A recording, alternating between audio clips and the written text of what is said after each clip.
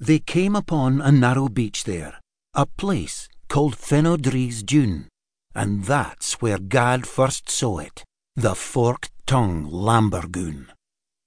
The creature had 6 crooked legs, its nostrils bled with slime, its eyes shone like 2 silver plates, its scales were dark as wine. As they watched, it glimpsed the moon and spread its jaws out wide. Its howl was like the winter wind. "Arrie! Arrie!" it cried. Lull's withers twitched with fear, and both her ears were bent. "We'll take the forest path," Gad whispered. "It surely smelt our scent." The woods grew near the shore there. He pulled Lull toward the trail.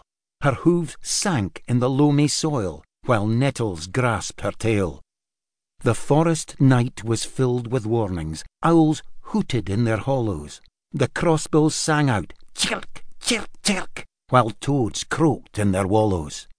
The woodland path grew darker, but they found nowhere to hide. They heard the Lambergoon behind them howling. "Arrie! Arrie!" it cried.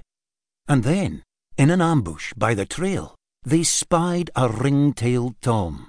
The wily cat lurked in the shadows, watching, deadly calm. Though the forest cat was old and fierce, Gad dashed on down the track. "It's not me you're running from," he screamed. "The Lambergoon is back."